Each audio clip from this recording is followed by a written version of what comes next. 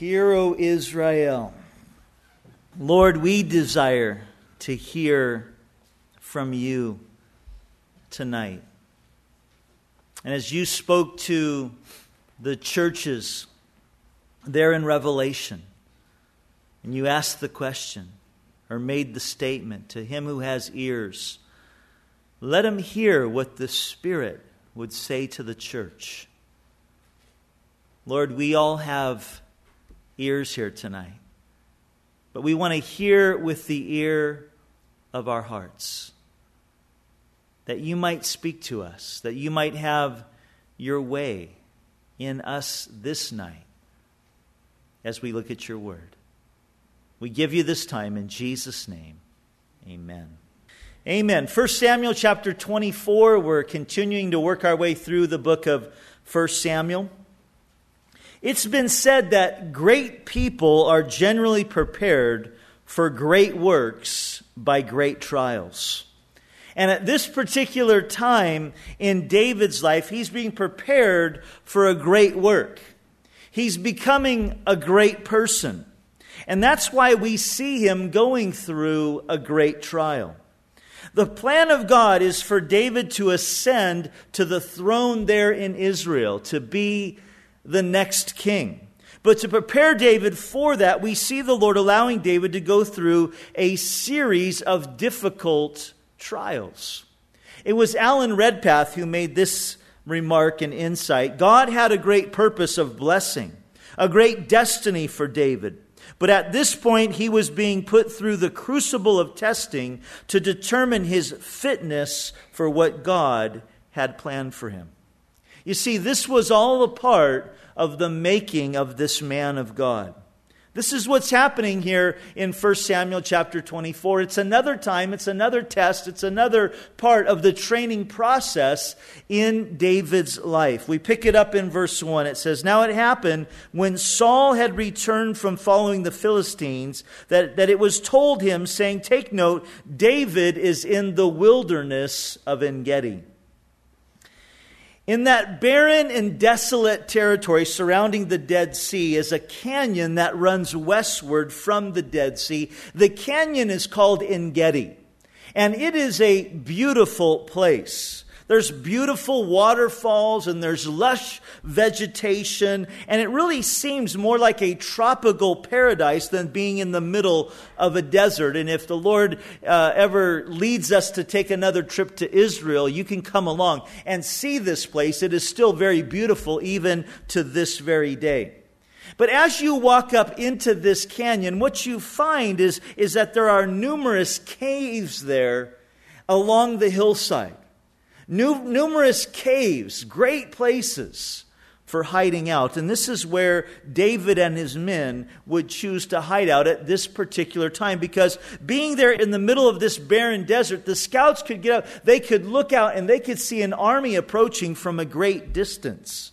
It was also a great place because of the waterfalls. There was plenty of waterfall. And because of the lush vegetation, there was a lot of wildlife there for them to eat. And so it was a great place. And this is where they chose at this particular time to camp out, to hide out, to find their place of refuge. We pick it up in verse 2. It says, "Then Saul took 3,000 chosen men from all of Israel and went to seek David and his men on the rocks of the wild goats. And so he came to the sheepfolds by the road where there was a cave, and Saul went in to attend to his needs. And David and his men were staying in the recesses of the cave." Now, the reference here to the sheepfolds indicates that this was a large cave. That's why, or how David and most of his 600 men could be hidden there in the recesses of the cave, while Saul and his men were camping out in the canyon, and Saul and his men would have no idea that they were in there. And we read here that Saul went into one of these caves to attend to his needs. He was going to the bathroom. That's what he was doing. So he's going in there to relieve himself. And think about this. There were many, many caves that Saul could have chosen to go in and do this. But he chooses the very one that David and his men are in. Now, you think that was an accident? No, this was a God thing. God was at work here. I mean, what are the chances? There's probably at least 100 caves there, and Saul picks the very one that David and his men are hiding inside of. This was no coincidence, but this was arranged by God to train David and to display the godly character of David. We pick it up in verse 4. It says, "Then the men of David said to him, 'This is the day of which the Lord has said to you, Behold, I will deliver your enemy into your hand, that you may do to him as it seems good to you.'" Now, David's men see this as an opportunity for revenge. They see it as an opportunity to extend vengeance. They say to David, "The Lord has delivered your adversary into your hand." And apparently the Lord had spoken through one of the prophets, be it Gad or Samuel, that a day was going to come when the Lord would deliver his enemy into his hands, that he might do what seemed good to him. Now, here's the deal. The men of Israel, David's men who are with him, they look, and what seems good to them, kill him. What seems good to them is get rid of this guy. What seems good to them is here's your chance, David. That's how David's men see this situation, as a purpose to strike. They see it as an opportunity for justice, but that's not the way that David saw it. David saw it as an opportunity to extend grace. We pick it up at the end of verse 4. It says, "And David arose and secretly cut off a corner of Saul's robe." Now it happened afterward that David's heart troubled him because he had cut Saul's robe. And he said to his men, "The Lord forbid that I should do this thing to my master, the Lord's anointed, to stretch out my hand against him, seeing that he is the anointed of the Lord." And so David restrained his servants with these words and did not allow them to rise against Saul. And Saul got up from the cave and went on his way. So instead of killing Saul, what David does is he sneaks up next to him. He takes his knife or takes his sword and he cuts a piece of Saul's robe. Grabs it there in his hand. Kind of sneaks away. Saul finishes, his business and goes out of the cave. But here's the thing. After David cuts the robe, he's not going to kill him. He thinks, I'll just cut his robe. But after he does that, he's brokenhearted by it. He's remorseful afterwards for doing even that he would defile the garment of the king, the Lord's anointed. This shows the amazing heart of David. That in such a small area, such a little thing, his heart is broken.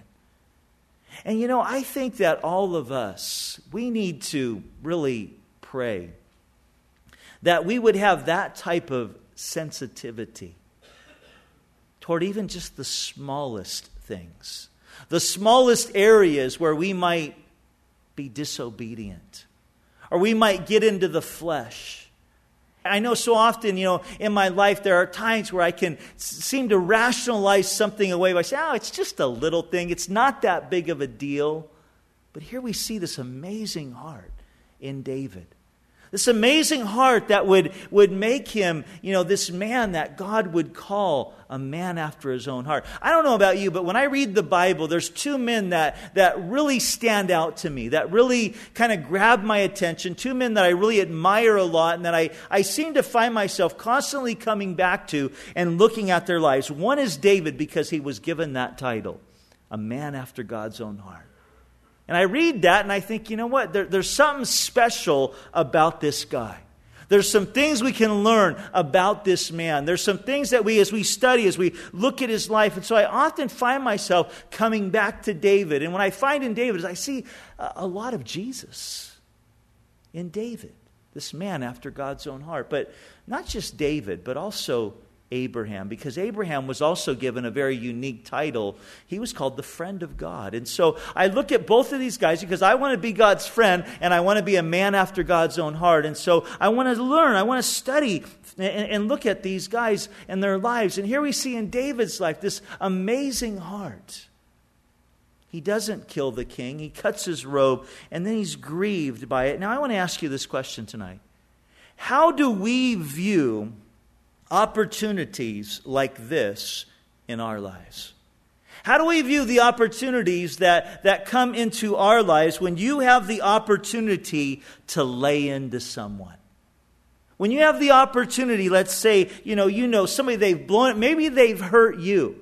Maybe they've offended you in a very deep way, and now they're in your path. What do?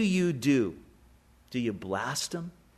Do you lay into them? Do you let them have it? Or do you show them grace? Do you extend mercy? Or let's say their name comes up in a conversation, and it's in a negative sense. Somebody's kind of slamming them a little bit, and you know some dirt on that person, or maybe that person has irritated you a time or two. What do? Do you share it? Oh, you should hear what I heard about them. Oh, man, and do you do that? Or when somebody starts saying, guys, so-and-so really bugs me, do you, they really bug me too. Oh, you should have seen what they did the other day. I mean, gosh, I was about ready to pull my hair out. What do? How do you handle that type of situation? Do you join in the verbal assault, or do you extend mercy by saying nothing at all? Or even better, show grace by finding something good to say? David's men saw this as an opportunity from God to strike at Saul, to put an end to Saul, but David saw it differently. Why? I want us to note several reasons and make some application for our own lives. If you're taking notes, number one, it's because David viewed Saul as the Lord's anointed. Saul was chosen to be king in Israel. And therefore, David, who had killed many Philistines and other enemies of God, wasn't going to touch Saul. He wasn't going to lash out against him, and even felt bad for cutting off the piece of Saul's robe, because he viewed Saul. He still looked at Saul. He was there. He was the king. God put him in that place. David looks at him. He's the Lord's anointed. He's the Lord's anointed. Now, here's the application for us. Every believer in Jesus Christ is anointed of the Lord in this sense. Every believer. How many of you are believers here in Jesus Christ tonight? Okay. Probably almost all of you, or if not all of you. You are anointed of the Lord in this sense. You're anointed in this way. He's placed His Holy Spirit inside of your heart. Now think about that. That is such a radical, mind-blowing thing, that the Holy Spirit takes up residence in the hearts of believers in Jesus Christ. You are anointed of the Lord. You're God's child. But not only that, you and I, as believers, we have been given a robe. The Bible says that when we came to Christ, that we have been clothed in the righteousness of Christ. That's the robe that we put on, that robe of righteousness, so that when God looks at you and I, He sees us positionally in the righteousness of Christ. That's how God sees us, as holy and righteous. Now, we look at ourselves, we get up in the morning and we look in the mirror. The last thing that we think is, man, you're a righteous dude, or a righteous dudette. We don't think that when we look into the mirror. We don't think that when we look at one another. We see our flaws, we see our shortcomings, but that's how God sees us. And that's why I love that verse that Paul says there. I think it's in 2 Corinthians 5:16, where he says, I sought to know no man after the flesh. What Paul's saying there is, I don't want to see the people in their flesh. I don't want to look at my brothers and sisters and see them in their flaws. I want to see them in that robe of righteousness. I want to see them the way that God does. I used to be so critical with people. But that verse has just radically changed my life and outlook, because I really try to practice what Paul was saying there. Hey, I want to look at others. I want to look for the Lord in them. I want to see the Lord in my brothers and sisters. But that's the application for us. That every believer is anointed in the sense that God's Spirit is in them and they've been robed in the righteousness of Christ. The question is, are we going to touch the Lord's anointed? Are we going to cut off a piece of their robe? Here's what I mean. You see, the tongue can be like a sword. David mentions this in several Psalms. The tongue being like a sword.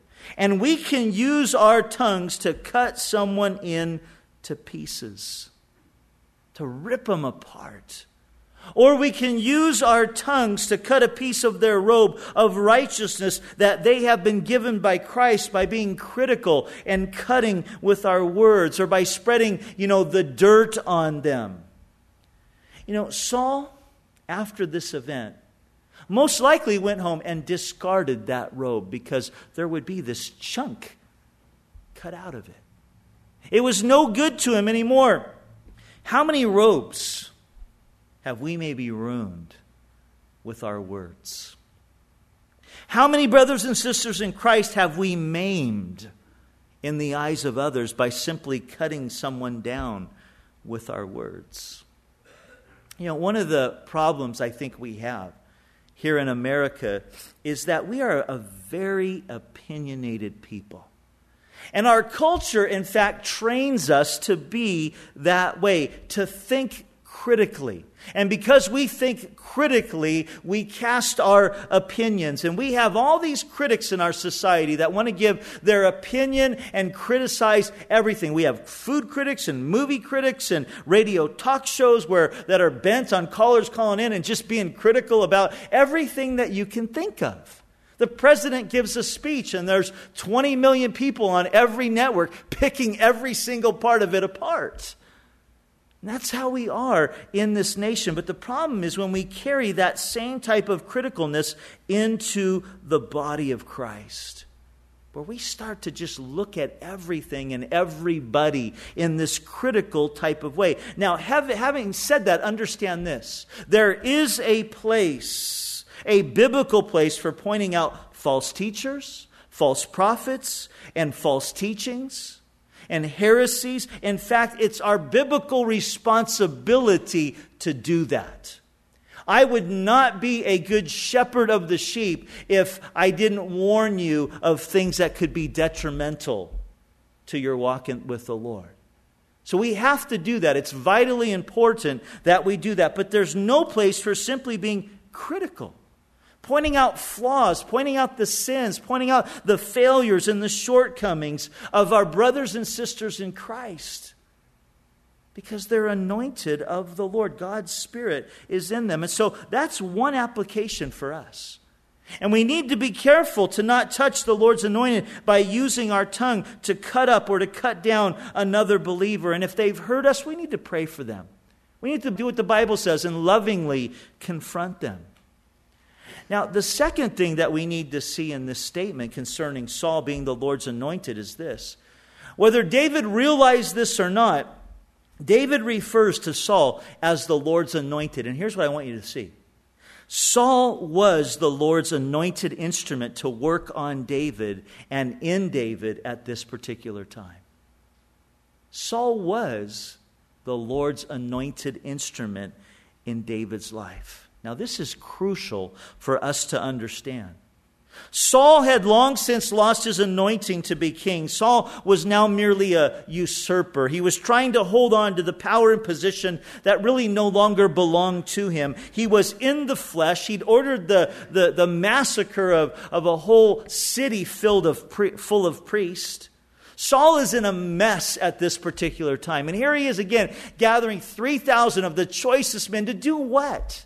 To go search the countryside, to leave the people unguarded, to go and try to find David. That's the mess that Saul's in. He's in this mess of a place because of his pride, his sin, his rebellion, because of his arrogance. But here's the thing. God was also allowing Saul to be an instrument by which he would prepare David to be the king in Israel. Now again, here's the application for this in our own lives. Is there someone in your life right now? Is there someone right now in your life that in that moment of honesty you would say, Lord, please get them out of my life. Lord, please just remove them. Lord, please just do away with them. Do you have someone in your life right now in that position? Maybe it's a boss. Maybe it's a relative. Maybe it's a friend or so-called. Maybe, I hate to say this, Maybe it's your spouse. That you find yourself just going, Lord, just get rid of them. Lord, they just bug me. They irritate me. They're this thorn in my flesh. Understand, God has allowed that person to be in your life for a reason. And they are God's instrument to work on you. They are God's instrument to teach you. They are God's instrument to mold and shape and train you. Here's Saul. He's out for David's blood. He had nothing in his heart towards David but to destroy him. And on this day, David has the opportunity to remove this source of discomfort in his life, but he doesn't do it. Why? Because he viewed him as the Lord's anointed in his life. Now, what about that boss, that relative, that so-called friend, that spouse? Whoever that person might be, you look at them and you say, he can no way be an instrument of God. He's a waste. You see no good in that person whatsoever. And so when you see that person, you want to avoid them. You want to distance yourself from them. You want to blast them. You want to cut them with your words. Note, that person, he or she is there in that position only because they are the Lord's instrument right now. He could easily remove them. Having problems with your spouse, the Lord could easily kill your spouse. Now, don't be praying for that. But He could. He could do that. He could easily do that, but He doesn't. He hasn't. Why? Because He's an instrument. She's an instrument. He's a vessel of God at this particular time. And if you start to kill that person with your words, then you're killing the Lord's anointed instrument in your life to make you more like Him. You know, when I start to have problems with someone, one of the first things that I try to do, I'm not always successful. I oftentimes react in my flesh and get all frustrated and I start moaning and groaning. But what I try to do is to pray, Lord, what am I supposed to be learning out of this? What do you want to do in my life? What are you trying to teach me? You've allowed this for a reason. What are you wanting to teach me? Is it patience? Is it compassion? Is it kindness? Is there some area where maybe I'm lacking and you're trying to grow me? What is it, Lord? I want to learn. I want to get this over with. I want to learn it, Lord. So what are you trying to teach me? What are you trying to do? You've brought this person that irritates the heck out of me into my life for a reason. Why? I want to be open to that. David, whether he understands it or not, what he says is very, very true. Saul was the Lord's anointed in his life at this particular time. Lesson number 3 is because David viewed Saul as the Lord's anointed, he was willing to wait for the Lord to deal with Saul and not take matters into his own hands. We pick it up in verse 8. It says, "And David also arose afterwards and went out of the cave and called out to Saul, saying, 'My Lord the king.' And when Saul looked behind him, David stooped with his face to the earth and bowed down." Here we see David's humility still and his respect for the position that Saul held as the king. He bows down. And David said to Saul, "Why do you listen to the words of men who say, 'Indeed, David seeks your harm'?" It's like, come on, Saul, you know better than this. Why are you listening to these lies? Verse 10, "Look, this day your eyes have seen that the Lord delivered you today into my hand in the cave. And someone urged me to kill you, but my eye spared you. And I said, I will not stretch out my hand against the Lord, for He is the Lord's anointed.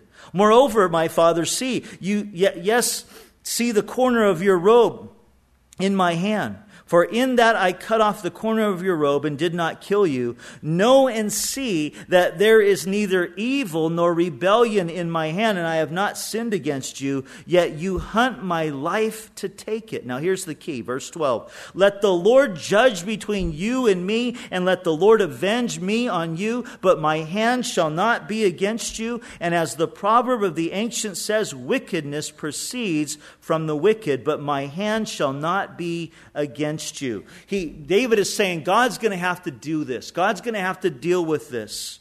And then in verse 14 he says, after whom has the king of Israel come out? Whom do you pursue? A dead dog? A flea? Therefore let the Lord be judge, and judge between you and me, and see and plead my case, and deliver me out of your hand. So David insisted here that he would not touch Saul. And he insisted that his men would not touch Saul.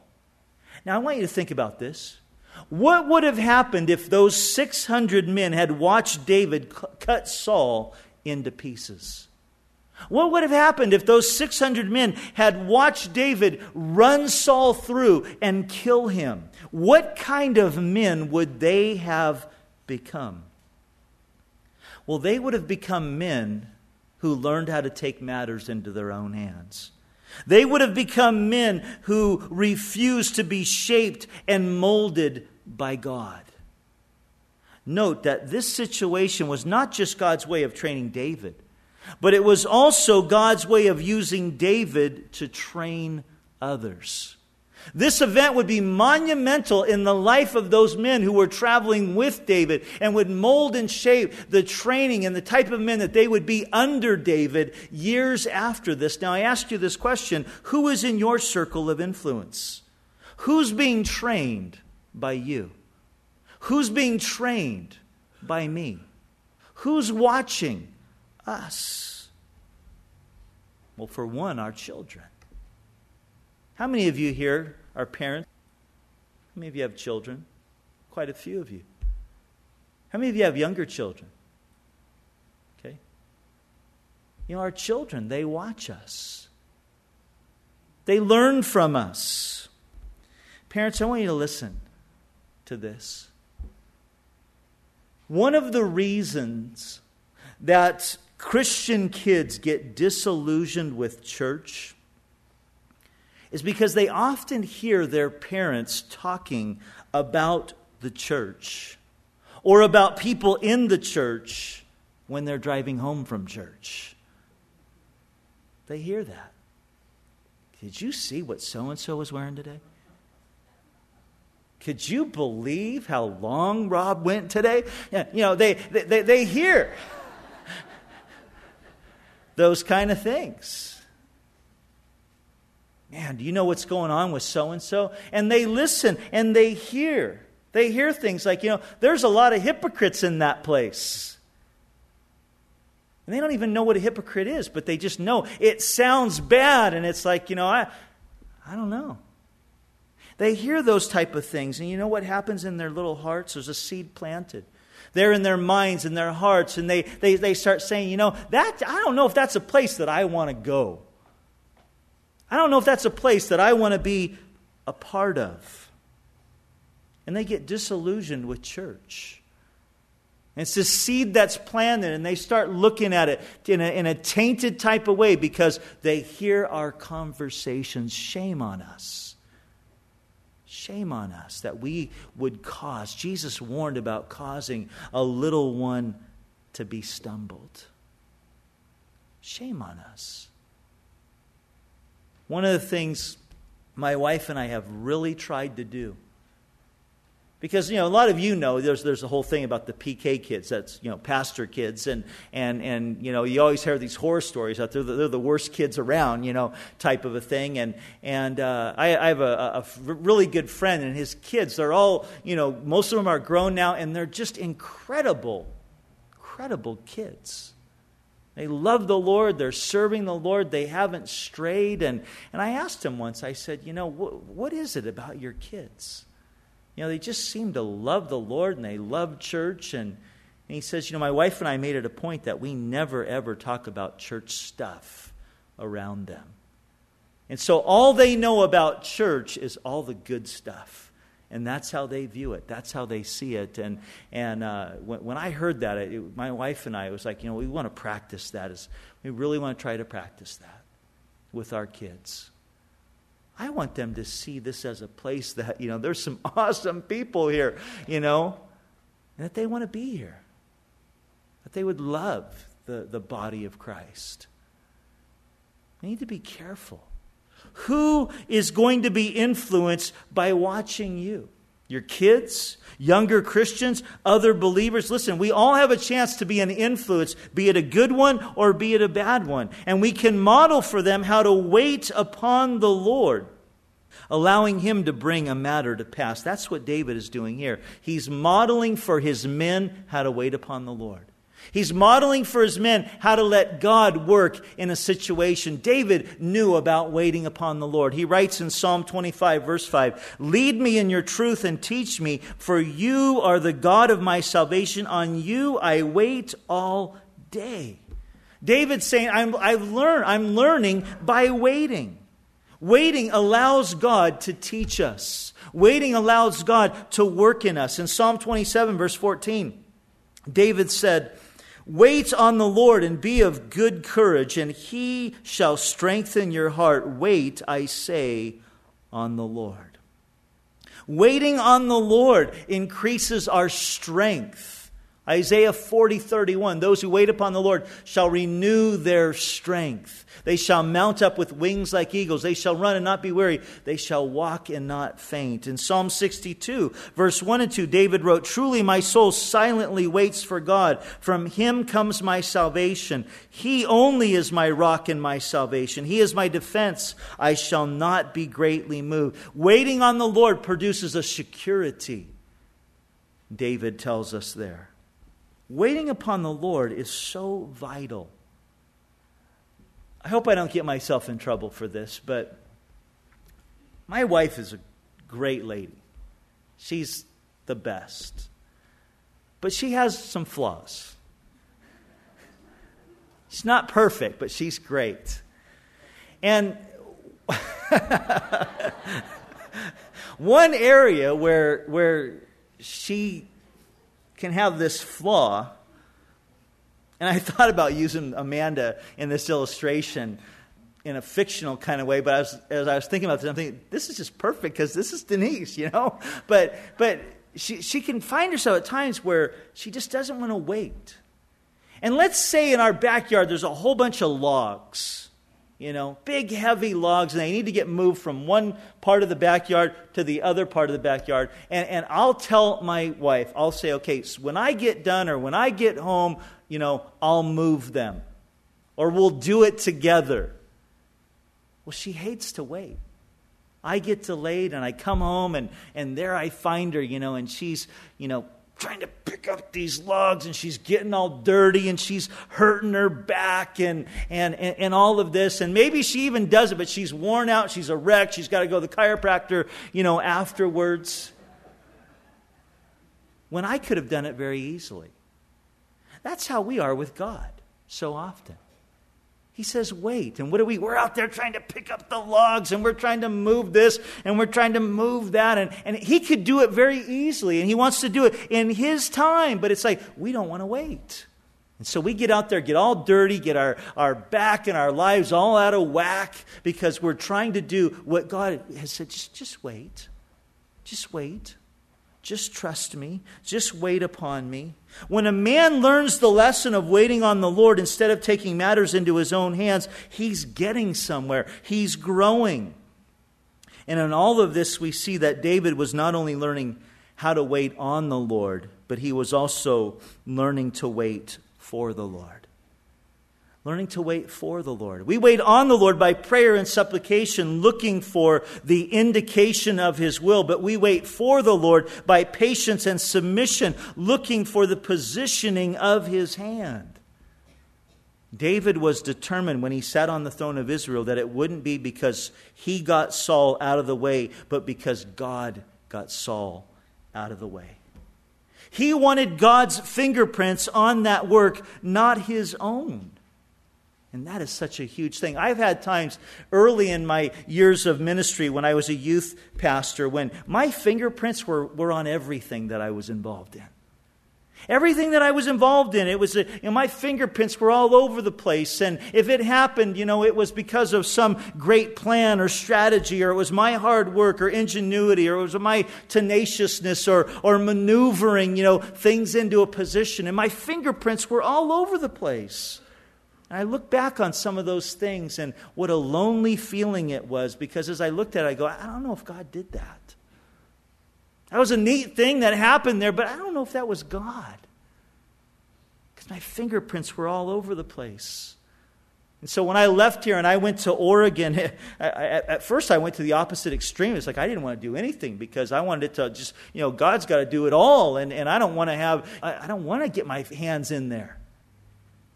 We have to be so careful. It's the biggest blessing to be able to look at something and know God did that. I ask you tonight, as you look at your life, as you look at your family, as you look at maybe your area of ministry that you are involved in, whose fingerprints are all over it? Is it yours or is it the Lord's? David was one, as he looked at his life in this situation, David wanted God to put him on the throne, and so he was willing to wait. David was content to let the Lord judge between him and Saul. It was F.B. Meyer who said, "We win the most when we appear to have yielded the most, and gain advantages by refusing to take them wrongfully. The man who can wait for God is a man of power." And David's loyalty to Saul had a profound effect upon David's men, as they were throughout his reign incredibly loyal. Incredibly loyal. There was never an insurrection that happened in his reign as a king that came from one of these men. We all know about Absalom, but there was none that came from these men at this time that were watching David be trained in this way. In fact, Uriah, who was one of these guys, when David tries to bring him home so that he can, go have relations with Bathsheba so that he'll think that he got her pregnant, Uriah is so loyal, he won't even go home to his wife. He's going to sleep with the servants outside the king's palace. That's how loyal that he was. Now you might be thinking, this sounds theoretically right, but practically impossible. To not want to just do in the Sauls in our life. Well, in Matthew, Jesus gives us two important insights into dealing with the Sauls in our life.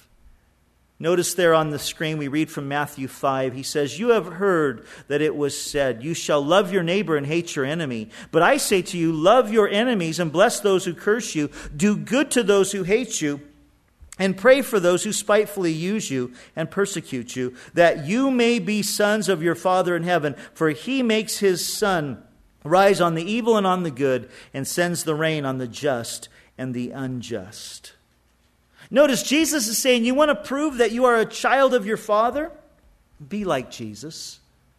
Be like Jesus. That's in essence what he's saying here. It was love for fallen humanity that led Jesus to go to the cross, which was the greatest display of love. And it was also love that there on the cross that led Jesus to look down at those who had beaten him and spit upon him and pulled out his beard and thrust, spikes into his hands and into his feet and a crown of thorns upon his head. It was that love that led Jesus to look at them and say, "Father, forgive them, for they know not what they do."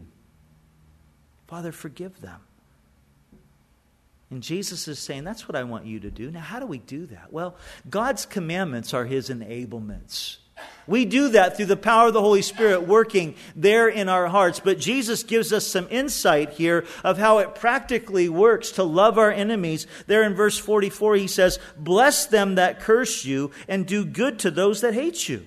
How do you do that? You bless them. What does it mean to bless someone? You bestow happiness on them. To whom? To those who curse you. To those who hate you. To those who wish you evil and destruction upon you. Bless them. In other words, find ways to show kindness to them. Now, I know that's hard. It goes against our very human nature. It does. Our very human nature wants to lash out. It wants revenge. It wants to go, you hit me, I'm going to hit you harder. You break my nose, I'm going to break your arms, both of them, and your legs. That's our human nature. You dent my car, I'm going to total yours. That's our human nature.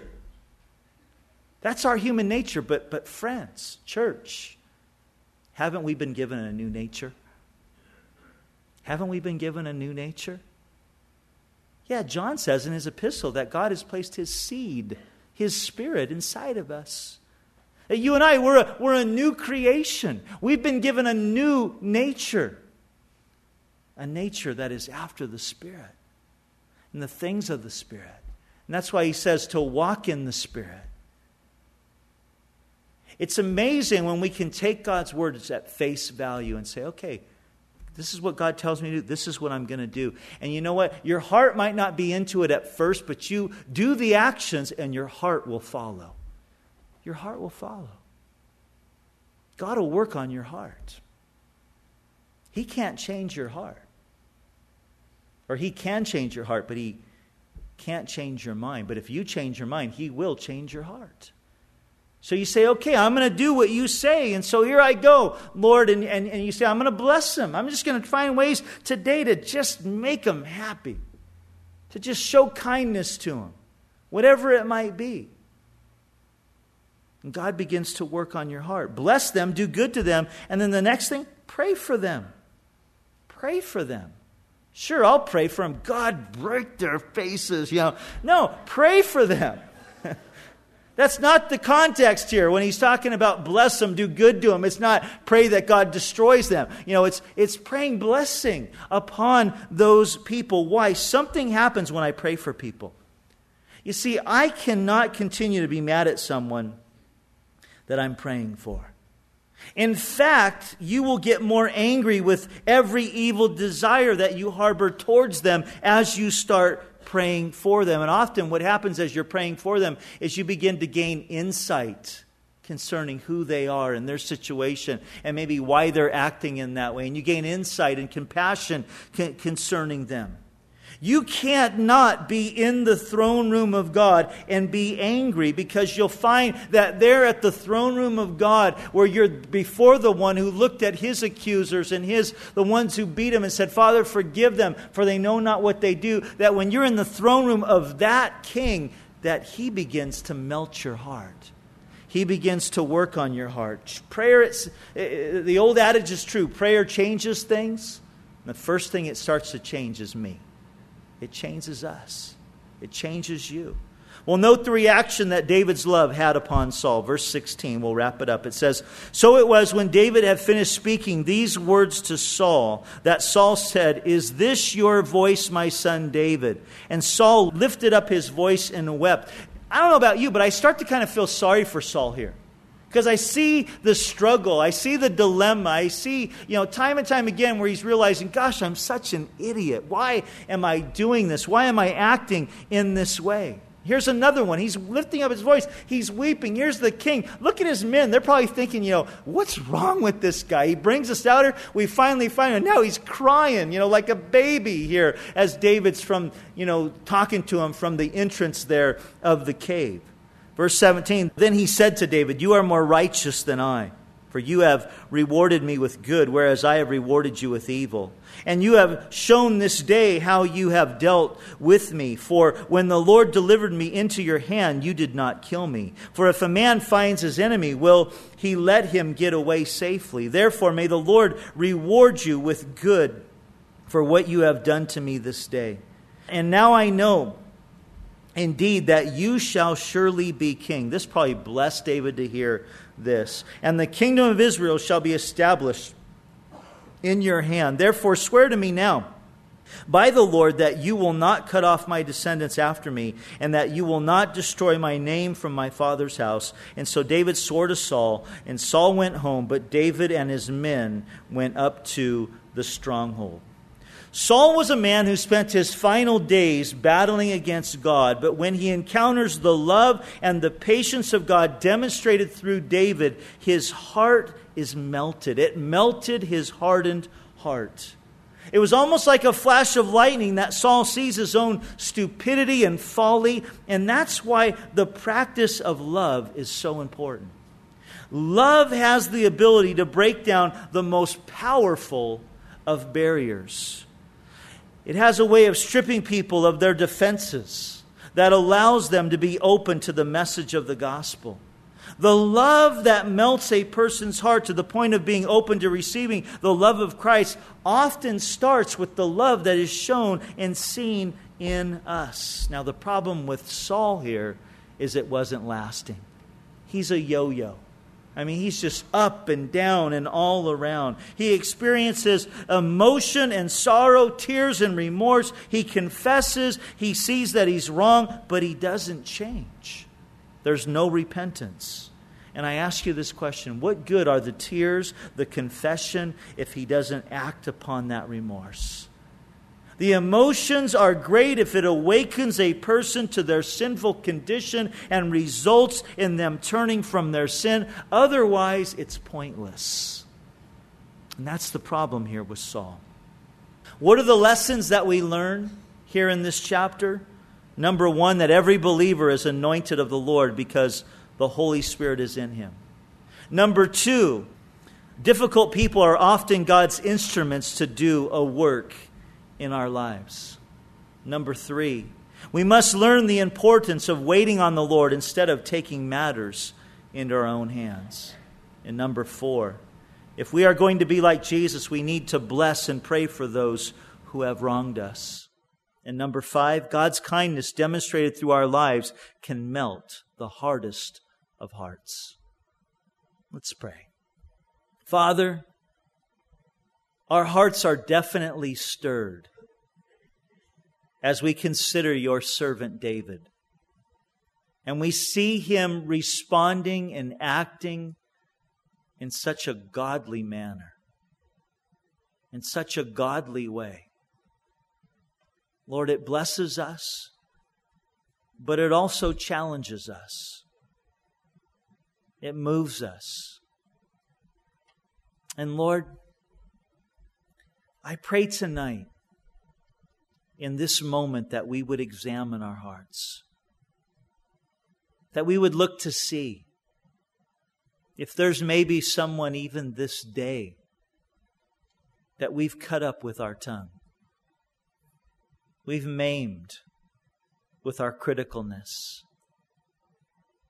And Lord, we just want to come before you tonight in true repentance and ask that you would work in us, that we might see each other the way that you do. We bless your name.